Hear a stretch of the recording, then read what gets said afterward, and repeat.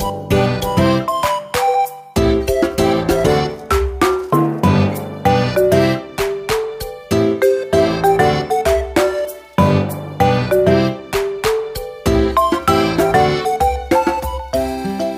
everybody, and welcome to a new episode of Gaming in the Wild, a video games podcast about games from the artistic, creative side of the tracks, from indie to AAA.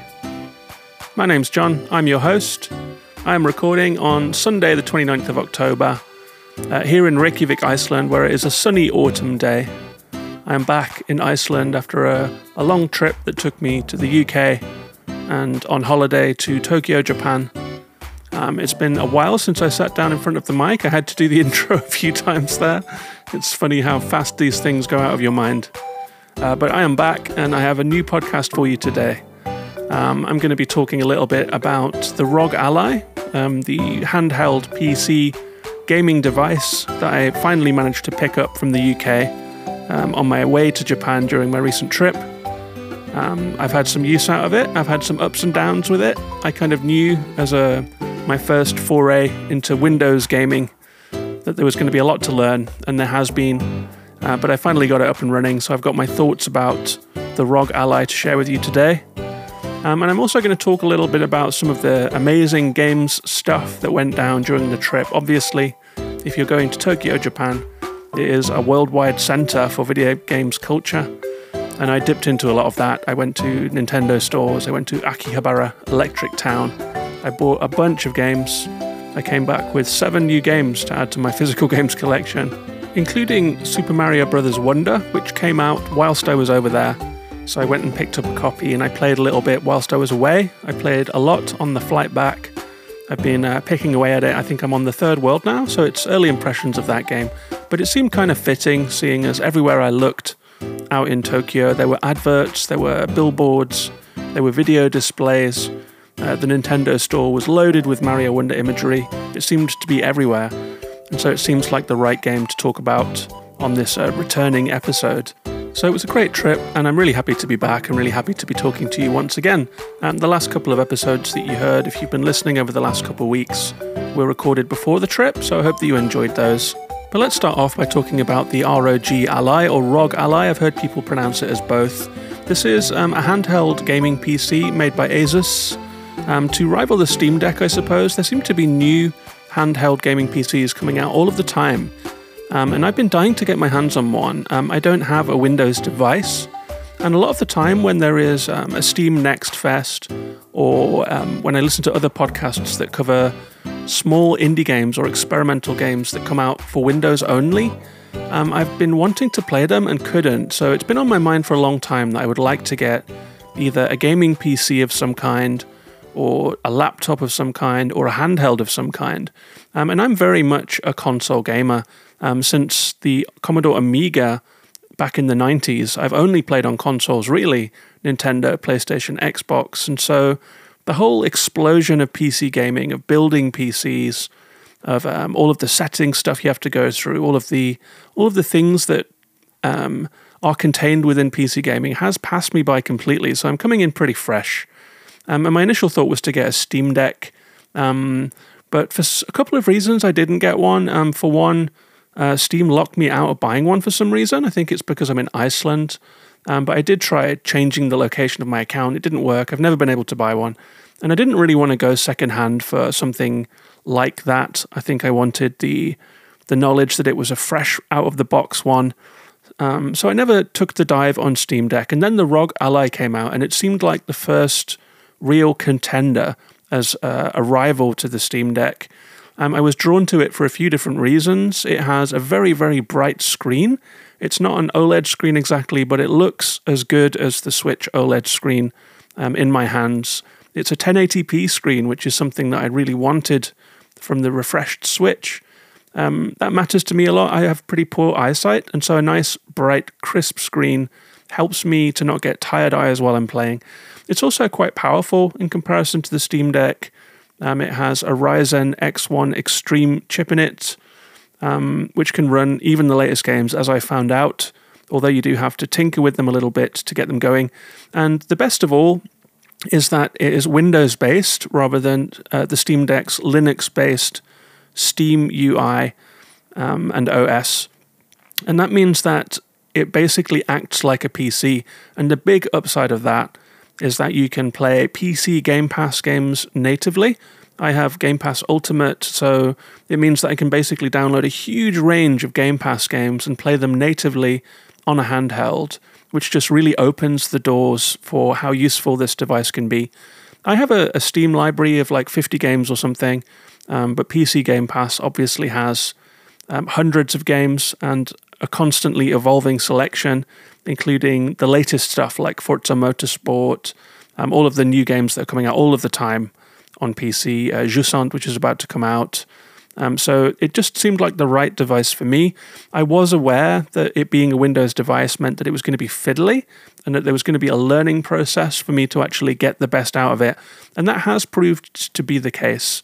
But when I first picked this thing up out of the box, I was impressed by how it feels in the hands. It has quite an angular looking design, if you've seen it. It has a white plastic casing, vents on the top, an Xbox style controller layout, and it has a lot of LED lights on it, the way that gamer stuff tends to be. So around each stick there is a programmable LED ring that you can turn up or down to cycle colors and that sort of thing. I've tended to play with it switched off, but it is a nice looking feature if you're into that kind of thing.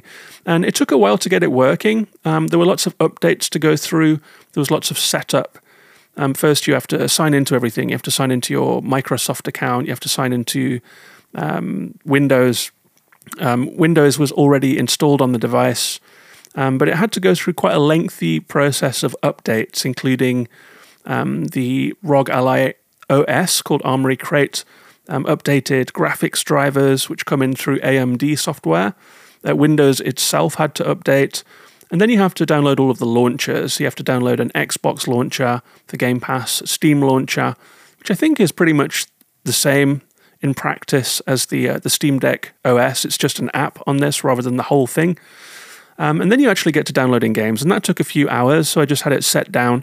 This wasn't helped by the fact that my parents' internet, bless them, it's a little yellow plastic antique modem that looks like it was one of the first ones made or something.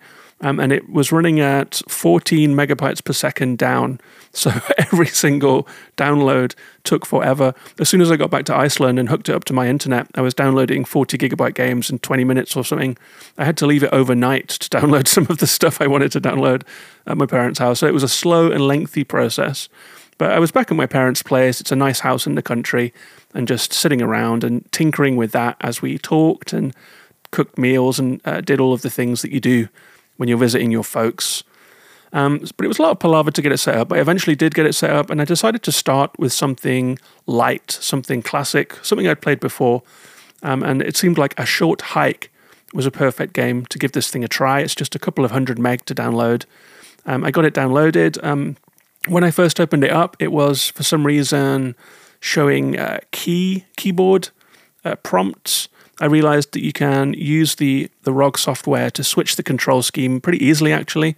So I flicked it over to Gamepad and managed to set that as the default. So whenever I open new games now, it goes straight to controller prompts. Lots of little things like that with the ROG Ally. You have to really, really get into the settings. It is not a console-like it just works experience. Everything kind of doesn't just work, and it all takes a little bit of work to get it in order. But once A Short Hike was open, I was really smitten with the way the screen looked. It looked absolutely beautiful, so crisp, so bright, the colors popping so hard, and it ran perfectly. So I played an hour of that. I love that game, and I was really happy with the device pretty much straight away. But of course, the next thing I wanted to try was something a little more demanding.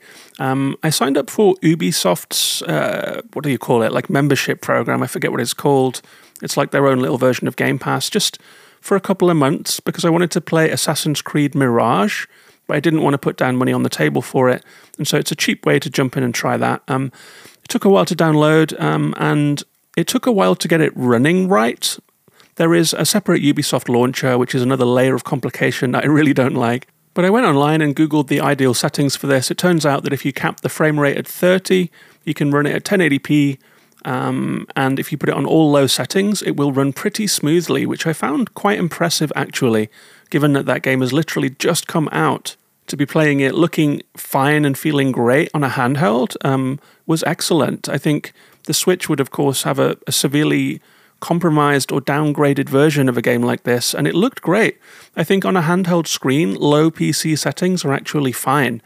If you do pump up things like shadow detail and the way that light is handled, environmental detail, on a small screen, the difference isn't huge, actually. So whilst it was like, oh, it's low settings, initial kind of disappointment, I was going to be playing games on low settings, having looked at the differences, I think getting it performing optimally, getting it running smoothly at the cost of some environmental detail and lighting stuff that you won't necessarily notice when you're playing on a handheld, seems fine. So Assassin's Creed played fine. And after that, I thought, right, I'm going to load this thing up for the rest of the trip. I'm going to put in all of the games that have been on my backlog. I'm going to put on Baldur's Gate 3. I'm going to put on Dave the Diver. I'm going to add Forza Motorsport just to see if it runs. And so I packed it with games. I absolutely filled the memory and ran a couple of updates just to make sure it was 100% up to date, and then threw it in my bag. And when I first set out to Japan, I was getting a train down to London first of all, and I thought, this is great. I've got a couple of hours here to try out the ROG Ally. I took it out. I fired it up. I was sitting, the sun was streaming through the carriage. I was on my way on this dream trip, and none of the games worked. First of all, I tried to open a couple things that just said the drivers need updating, or there's a driver conflict. I tried out a short hike again and found out that it was running at a frame a second. Same with Dave the Diver. Something had gone terribly wrong. And obviously, if you're on the move, you can't really do a settings deep dive. You don't have internet access. And it's a frustrating, sweaty kind of process, messing around with settings to try and get it working. So I actually didn't take it out of the case for the whole rest of my trip. So this was a real bust. But when I got back to Iceland, I decided to try and solve it. I managed to comb through some Reddit threads. Other people have had the same problem. If you do combination of updates in a certain order, Windows can overwrite the AMD drivers. I think that's what happened to me. I'd done a Windows update. Lesson learned, if you have a stable setup, don't necessarily take every single update. Rather, take them when they are essential, because they can destabilize the environment, basically, and things just won't work anymore. But when I got back, I fixed it. I had to do a full reset. I had to factory reset the device. And since then, it's been running perfectly. I actually played the entirety of Jusant, the climbing game that is about to come out, on the Ally, and it was just great. It ran smoothly, it looked good, it played well, and I've tried out a couple of other games with it too. I've downloaded a whole bunch of other stuff, so I'm going to call that just a glitch and a learning experience and just move on and try and enjoy this thing for what it is. But as for how this thing actually works, it has a couple of different modes. It has power settings. The battery has been a big discussion point on this. It runs down very quickly, but there is the ROG Ally Armory Crate software is a launcher that holds all of your games and all of your other launchers. It looks like a console type interface. So you'll see an Xbox app, Steam app, and then a thumbnail for every game that you have. You can launch them all from there. You can customize each game's modes, which power profile it runs on, the settings for that game, the controller settings for that game is all customizable. There are 3 power modes. There is a 10 watts silent mode, where the fans just don't run and it hardly gets any power. There is a 15 watts performance mode where the fans run a little, and then there is a 25 watts turbo mode that you can use when you are plugged in, where the fans run pretty hard and it can get quite hot, but the heat distribution is pretty good. It's all jetted out the top of the device via the fans. Even running at full tilt, the fans aren't crazy. It's not like a computer running at full jolt where it's distracting sound. They do run, they do jet out a lot of heat. The heat doesn't get to your hands, and so the turbo mode is really good. Interestingly, I tried to run Stray on it the other day. I had it on silent mode, and Stray was juddering like crazy. It was stuttering. It wasn't running well, even on low. But when I put it up to turbo mode, it just ran at 60 frames seamlessly, perfectly. So it really does make a lot of difference. I think when the device is starved of power, it doesn't run as well. So that was kind of an interesting thing, that Stray would or would not run based on how much power was being supplied. The battery life itself is low. If you're running on the higher modes, it's an hour. If you're running on the lower modes, it goes up to 2.5 hours. And so this is something that you're going to be playing in short-ish bursts. I think I'm mostly going to be using it at home, so battery life didn't distract me too much.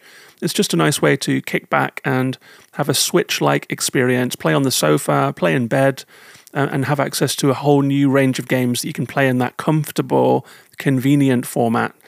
You can also connect it to a monitor. It has a USB-C slot, which you can attach a dongle to and connect it to all of your speakers, your monitor, your controllers, all of that stuff. It has Bluetooth. I've tried that with headphones. It worked really well. And the Armoury Crate app is pretty good, actually. I like that it pulls together all of the different launchers in one place. You can also go to desktop, which is just a Windows 11 desktop. So this thing could be used as a home computer, basically, you know. If you get a dock for it or use a dongle, you just attach it to a monitor. It works like a PC. I'm not sure if I will get any use out of that, but there is potential there. For example, you could run OBS on this thing on turbo mode and have other streaming coming through it. You could use it for other Windows software, although I use Macs for basically everything, so I don't envision using it that way. But it is worth saying that if someone didn't have access to a home computer and got a ROG Ally, not only would it be a handheld Windows device to play Steam, Epic, GOG, Game Pass, all of that stuff, but you could also use it as a PC. I have heard cases of people using an external GPU with it. ROG has something called an XG Mobile, which contains a separate graphics card, and that beefs it up to being comparable to a low-end home gaming PC.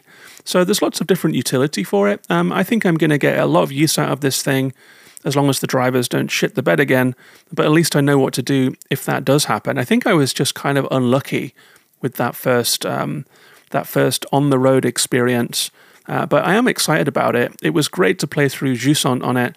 It was great to see Stray running at 60 frames with medium settings on a handheld device.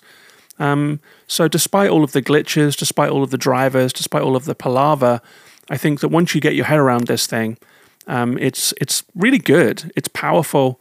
The form factor is good, and I think it's just a bit of a learning process. So those are my early impressions and experiences with the ROG Ally. But as for the rest of the trip, it turns out that I wouldn't have had a lot of time for gaming anyway. I've had holidays where I did and didn't, you know. You never quite know.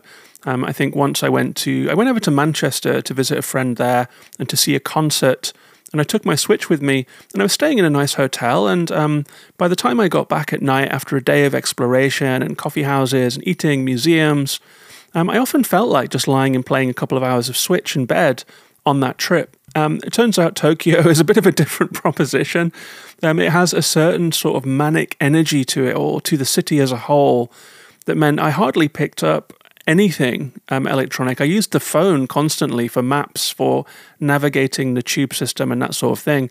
But I barely picked up my Switch. I didn't even unpack my laptop or iPad. I took both with me. Such huge overkill. Lessons learned for the future. But after a long flight from London, it was like, I think 16 hours in total, I managed to get to Tokyo, had a meal with a friend and went straight to bed to get over the jet lag. And the next day, the first thing I did was hop on a tube and go to Shibuya. If you know Shibuya, you'll know it's the home of the famous Scramble Crossing, where a ton of different pedestrian crossings all trigger at once, and thousands of people all cross different roads simultaneously. It's also like it's a bit like Piccadilly Circus or Times Square in New York City. It's one of those neon-lit, billboard-surrounded, glittering light, glass skyscraper centers of urban chaos. But it has a bit of a different energy to those places, I think. It's just more exciting somehow. It's more upbeat somehow. It's just spectacular to see. And it turns out there is a Nintendo store in Shibuya. I found it by accident. I was just walking around the streets with my eyes popped wide open, enjoying the spectacle of Shibuya, and I saw a sign for a Pokemon Center, and I thought, well, I have to go there. It's in a mall on the top floor, so I went up there, and it turned out that I had wandered to the site of Nintendo Store Tokyo. So I went in there. It was really, really fun to go into a Nintendo store. It had stands with huge plastic models of all of the stars of Nintendo. There was one for Splatoon with the Inkling girl in a dramatic pose, and loads and loads and loads of Splatoon merch surrounding it. There was one for Animal Crossing. There was one for Zelda. I took a selfie with this big model of Link, and of course Mario. And I bought a whole bunch of stuff in there. It was really interesting to see the range of people that were in Nintendo's store. There were lots of Japanese people. There were lots of older Japanese people, lots of Japanese families with kids, a whole bunch of tourists buying all kinds of stuff, lots of Americans. And I was there just alone, just trying to navigate the sea of people. And I did basically a kind of a trolley dash. I filled my little basket with stuff. I bought Pikmin stuff. There was a stand for Pikmin. And whilst I haven't finished a Pikmin game ever, I just adore Pikmin. I absolutely love them. I love their little popping eyes and the shape of them and the fact that they are these little plant-like creatures. So I bought a vase, which is like in a Pikmin shape, but there's a little hole in the top so you can drop in a flower, you can put in some leaves, you can put in little twigs with leaves on them, and have like a real-life flower sticking at the top of this little yellow Pikmin vase. I absolutely love it. I bought a little Pikmin enamel badge of a red Pikmin.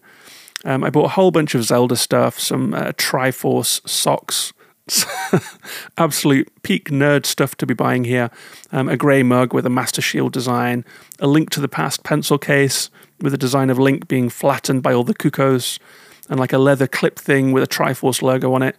I also picked up some Mario stuff. There was a model of the level end flag that I bought. I thought that would look nice with my Mario amiibo. Turns out it's a pen once I opened it when I got back. You can use the flag as a pen. So I was very happy with this massive haul of Nintendo merch. And it was just such a happy place to be. I think wandering around that store made me realize there were so many bright colors and everyone had this sense of excitement. There were big smiles on everyone's faces. You could hear the Mario music from Super Mario World playing. It was just lovely. There were video screens everywhere showing the games, a huge display of games. Mario Wonder was not yet out. I had planned to come to this store once Mario Wonder was out so I could pick up a copy, and I did end up coming back later and doing that, but it just made me think about how good Nintendo is at creating this sense of innocent, childlike joy, the color and joy of it all. The Nintendo store really put that into perspective, seeing all of those big models, seeing all of those happy people. It was just a really fun thing to do. The next gaming-related thing I did was a couple of days later. I went to Akihabara. This is an area of town with a few tower blocks that are covered in graphics for Sega, for arcade games, for all kinds of anime stuff. There are arcades that are 5 or 6 or 7 stories tall. There are stores that are like mega stores for games, just floors and floors of electronic stuff and gaming stuff, gaming merch, games, consoles, gamer chairs. It's a real massive center for gaming, and so it was high on my list of things to do. Akihabara itself is a bit of a weird place. If you've ever been to somewhere like Camden in London, where there is just a crazy street life going on, Akihabara is also home to these host and hostess cafes. This is a specifically Japanese concept where you'll go into a coffee house and be waited on and kind of preened over by a host who is in anime cosplay or in like Japanese boy band style guys, you know, and girls in all different kinds of dresses, and they will just look after all of your needs. You'll take selfies with them, all of that kind of stuff. I didn't engage with any of that, but everywhere you walk in Akihabara, you will see people waving flyers, all dressed up in extreme cosplay, basically. Everywhere you walk, there's people smiling and screaming at you and waving flyers. It's really overwhelming. I bypassed all of that stuff and went to a few stores. One of the first ones that I went to was a tip I got from Blinkoom, who is a host of the Indie Quest and Polykill podcasts and a member of the Gaming in the Wild Discord. And Blink is a big physical game collector. I watch his unboxing videos and his game collecting videos where he goes around secondhand stores and then shows what he picked up. He recommended I went to Super Potato. This was a hard store to find, actually. I was walking around the spot for ages with Google Maps open, looking for the entrance. It turns out it's a pretty much unmarked doorway that leads to a lift. You have to go into the lift, and that will take you up to Super Potato. I found some other confused tourists wandering around looking for it, just like I was. Got there in the end. This was an interesting place to visit. It is a goldmine of retro consoles, glass cases full of old game merch, and copies of old games, cartridges that stretch back as far as video games, pretty much. Lots of things hooked up to CRT screens with obscure games running for you to look at. There was some Nintendo stuff from the birth of Nintendo, like the first Game & Watches, old Tamagotchi, everything Nintendo has done. It was half like a museum, I would say, and half like a sweaty second-hand store, all very tight corridors, people kind of bumping into each other. And there was lots of interesting-looking stuff. I didn't really know what I was looking for. I'm not a big physical games aficionado or collector, but I did want to go and check it out. And I think a lot of people there were in the same mindset as me. They just wanted to see it. And it did have the feel of these glass cases full of these rare objects that you would pore over and look at. But also it had these guys buying and selling stuff, loads and shelves and shelves and shelves of dog-eared Super Nintendo games from all different regions. And so while it did have that museum feeling, it also had that dusty, slightly dirty posters peeling from the walls, people bumping into each other and bustling around, a second-hand shop feeling, like, a second-hand guitar shop or a second-hand record shop or a charity shop. So it was a really interesting contrast between museum and charity shop vibe.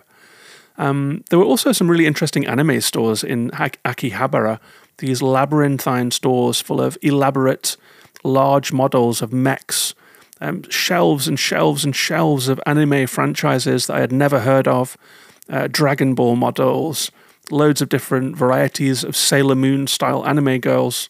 Really fun to walk around, just a sensory overload, really. Hyper-niche collector cards, gacha machines. And I did have my eye out for one thing that I wanted to buy. I've had my eye on a large maquette of 2B from Nier Automata, and I did see it around, but it is sold out everywhere. And the ones that I saw were in locked glass cases of sold-out stuff. So the most popular stuff of all, basically. It's about a foot tall, I would say, and it tended to be locked in a glass case with a model of Cloud from Final Fantasy VII, Sephiroth, a couple of other really popular characters.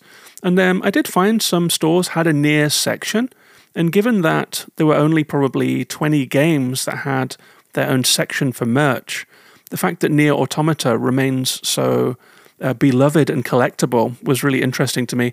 I picked up a couple of things. I got a little 2B display stand and a couple of collector's cards and stuff. But the kick-ass 2B model that I was in the market for was sold out. And I did also buy some games. In the end, I ended up finding a game that was a bit more tailored to my tastes, I guess. More modern games, more modern systems. It was a shop called Trader. It had shelves and shelves and shelves of every Switch game imaginable at amazing cut prices. Second-hand games, but they look new. They were about, I think, £20-25 each, so half or 1/3 of the usual price. And I picked up Bravely Default 2, Splatoon 3, Metroid Prime Remastered, Fire Emblem Engage, Omori, Pikmin 1 and 2 Remastered, and a few extra little bits and pieces of Mario merch, Piranha Plant models, that kind of thing. I went to some claw machines, picked up a Totoro plush and a little Spirited Away tin. So that was Akihabara. It was really, really, really fun to go there.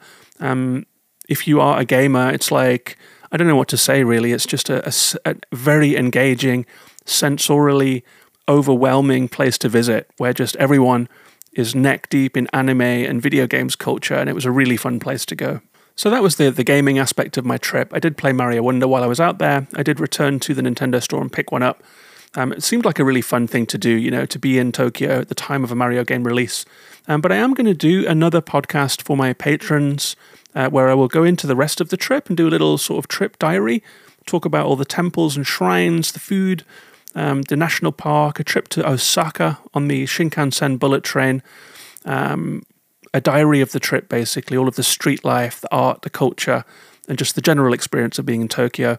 So if you would like a more extended version of this diary that goes outside of video game stuff and just talks about Tokyo in general and Japan in general, you can become a patron of the show. I'd like to say a big thank you to returning patron Andre, who rejoined while I was away at the $3 tier. And if you would like to join Andre, it's at patreon.com/gaminginthewild, where you can support this podcast, get 10 bonus episodes, get the upcoming Japan Diary episode, join the Discord, and a whole bunch of other stuff. So thanks very much to Andre, thanks very much to all of my patrons. If you would like to join, there is a link in the description. It's patreon.com/gaminginthewild. And with all of that said, let's move on to the featured game of this episode and talk a little bit about Super Mario Bros. Wonder.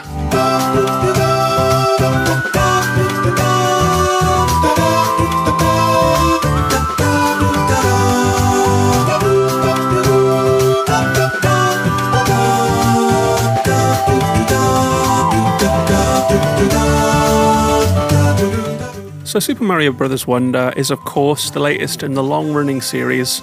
It is the first 2D Mario for quite a while. It's developed and published by Nintendo. I saw an interesting story that 4 of the 5 people who initially worked on Super Mario World still work at Nintendo and also worked on this game.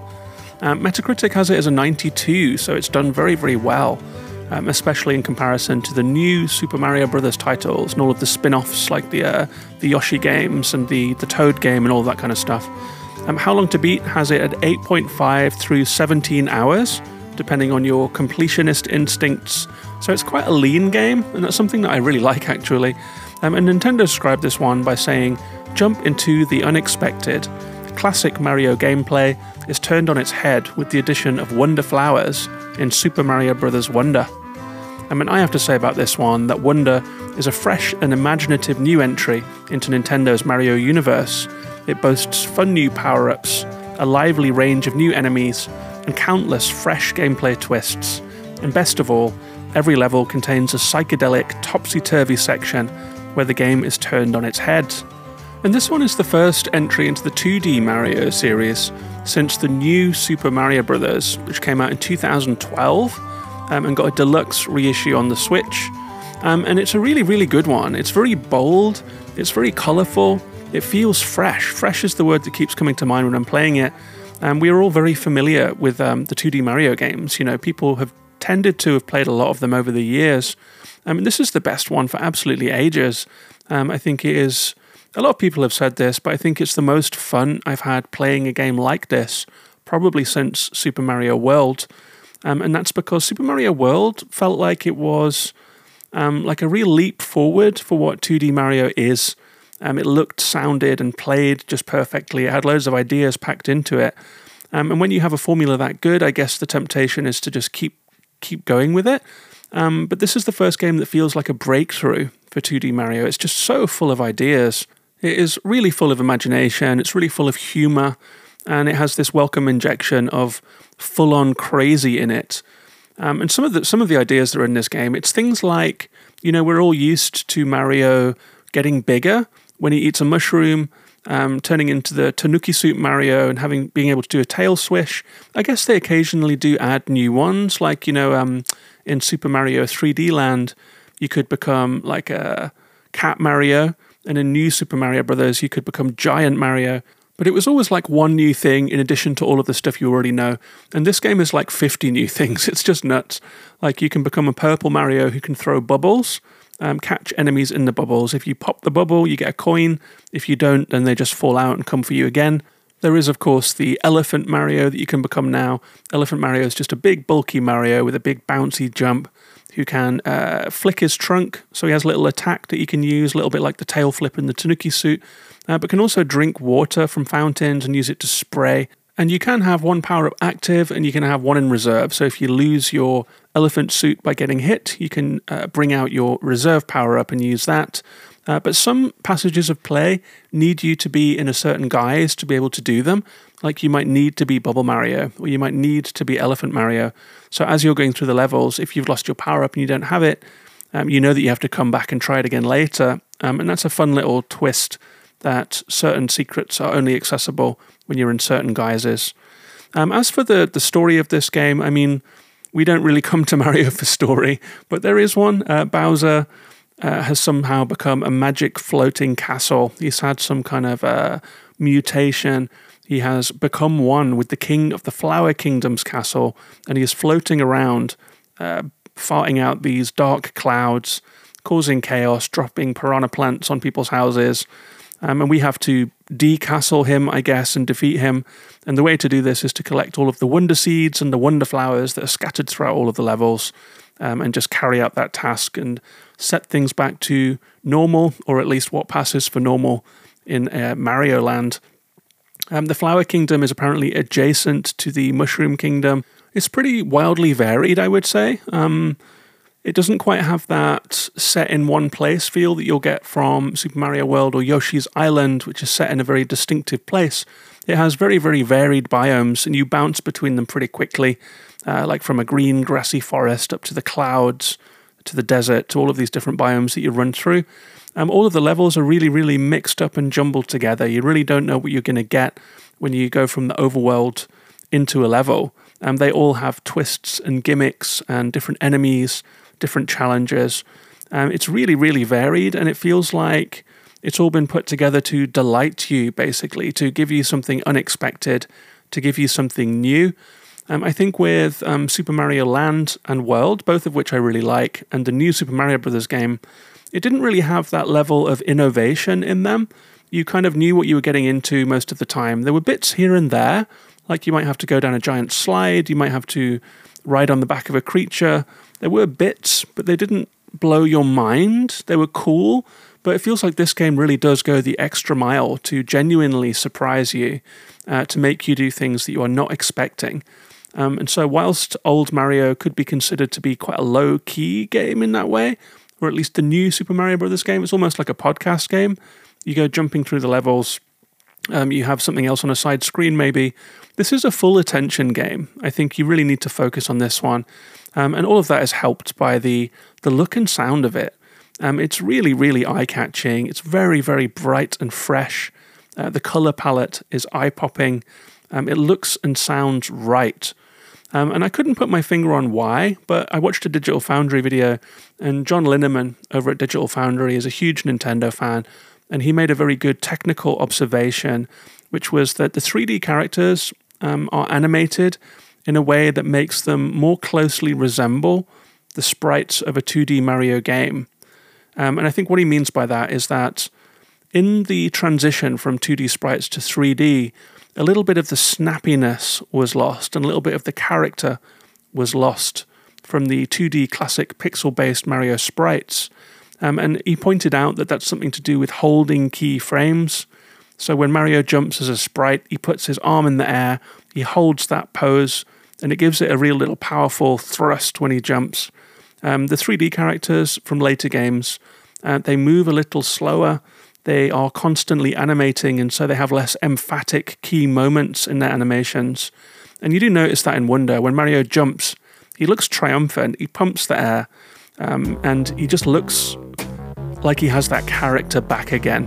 So I thought that was a very astute observation, that whilst this is a 3D game with 3D graphics, 3D models, it has some of that old 2D sprite feeling.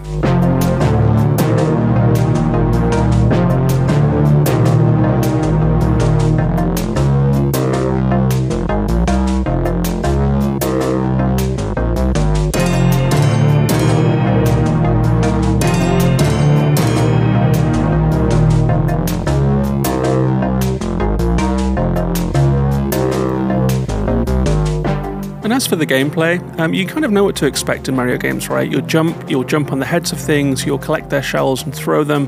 There are little mini puzzles, you'll go down pipes, you're collecting coins, you're picking up pickups. And this game feels very crisp and good. It feels effortless to move around. I've always liked that Mario has a little bit of momentum that makes his movement, whilst it is crisp, it also feels like you're fighting it a little bit, but in a good way. Like it feels like you're not fully in control, like a fast-running Mario feels like a careening car in a way.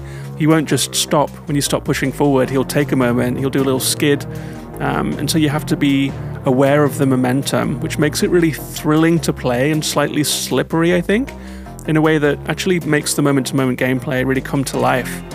You're always picking up speed, but you have to be mindful that you can't just stop and turn on a dime. You always have to be mindful of slowing down as well. Although I would say that for me personally, my only niggle with the game really is that I think Mario's base run speed can feel a little sluggish. It can take him just a little longer than I would prefer to get up and running.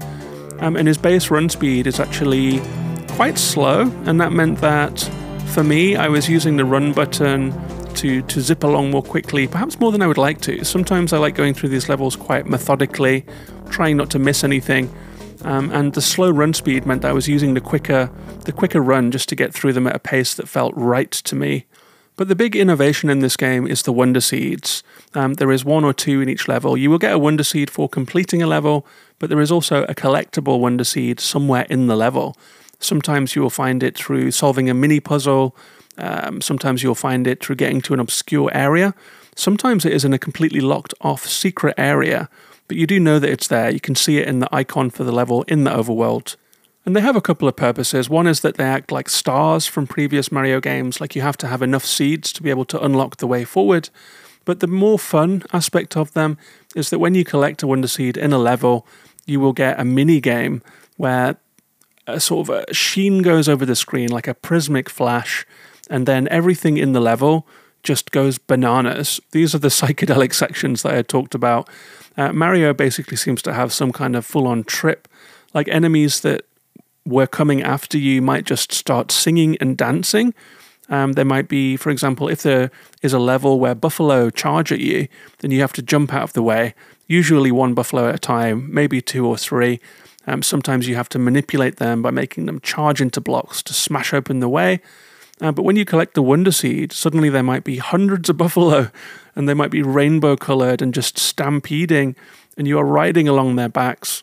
If you're in a level with piranha plants, they might be trying to kill you, and then when you get the Wonder Seed, suddenly they are doing like a chorus line, and you are collaborating with them.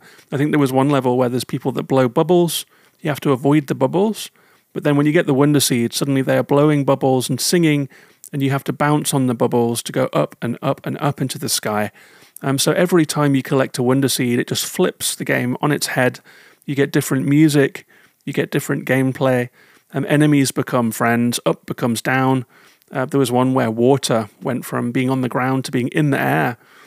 All kinds of crazy stuff happens, and it's just so much fun. So you are guaranteed like a moment of crazy interest and joy and happiness and just engaging gameplay as well. Completely different gameplay in these sections. And every level has one. They aren't repeated that much as far as I can see. So it's like every level has this moment of innovation and surprise and, wonder that just makes this game such a joy to play. You always know that something exciting is around the corner. You really look forward to collecting these Wonder Seeds, and they really make the game come to life. And as I said at the start, this is impressions based on, I think, 3 or 4 hours of play so far. I've just been really enjoying this one. It's not a full review. I'm not going to do a full breakdown of the highs and lows of it because I'm just not that far into it yet. But I did want to talk about it today. It just felt like the right game to talk about. Whilst out in Tokyo, there was so much Mario Wonder presence everywhere, and the game was keeping me company throughout the trip. And it was a real pleasure to go and pick one up in the Nintendo store on release day. So I thought I'd just give a few thoughts about it. I will say that I think it's the most imaginative, funny, ingenious Nintendo platformer that I have played for a really long time. I guess it will be in Games of the Year conversations for people, although I wonder if like a retro-style 2D platformer, no matter how good, can scale those heights when compared to, 100-hour open-world immersive experiences with different layers of complexity and so forth. It's an interesting conversation to have, I think. I look forward to hearing people have it. Like, can a perfect retro-style game that brings so much entertainment and happiness and interest and clearly has so much packed into it mechanically, visually, musically, and just in terms of personality, can that quality, that childlike entertainment and happiness that you get from a perfect Nintendo game compete with something deep and long and more in the modern game tradition, something more of the zeitgeist? It's interesting to put something like Super Mario Bros. Wonder next to a big game like Starfield, next to something like Alan Wake 2. Like, how on earth do you compare these games? I'm really looking forward to Games of the Year season this year. We've got the Zelda, we've got Starfield, we've got the Cyberpunk DLC, now we've got Mario Wonder. There are so many good games sloshing around, and they're all so different. I feel really happy that Mario Wonder is going to be a part of that conversation. I think it will give rise to some really interesting chats about what we love about games. And I will just round this off by saying, as someone who grew up playing 2D platformers and 3D platformers at the very start of their life, this is just a perfect one. It's just such a good game. It's so polished. It is made with so much love. And you really feel that when you're playing it.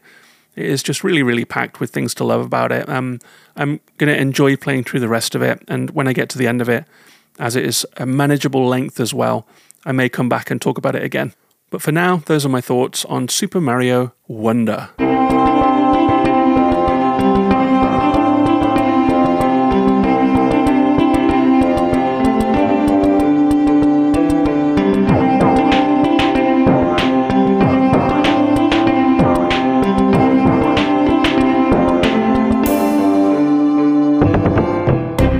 So there we go, another episode. It's been a while since I made one. I am quite jet lagged as I'm recording this, but I wanted to get it out on the weekend just to keep up the podcast schedule. I hope you enjoyed it. I hope you enjoyed hearing about the gaming aspect of that Japan trip, about the ROG Ally out-of-the-box experience, and about playing a little bit of Super Mario Wonder. I will be back next week with a new episode when I will hopefully be a bit more back to normal and a bit more with it. I'm planning to review Jusant. I played the entire game since I got back during the jet lag, and I had a really good time with it. I'm very excited to talk about Jusant. It is coming out, I think, tomorrow. Really recommended if you have Game Pass. It's a climbing game with a really cool climbing mechanic that feels very manual and laborious, but in a good way, like the hiking in Death Stranding. It feels like you are really crossing terrain. Very satisfying game to play. But for now, that's it. Please do come and find me on social media at Gaming in the Wild. Please do share this podcast with a friend. Drop a rating or a review on it. If you would like to support the podcast monetarily, you can also become a patron at patreon.com/gaminginthewild for all those bonus episodes and perks. But that's it for this week. Hope you enjoyed the podcast. Take care of yourselves and each other, and bye-bye for now.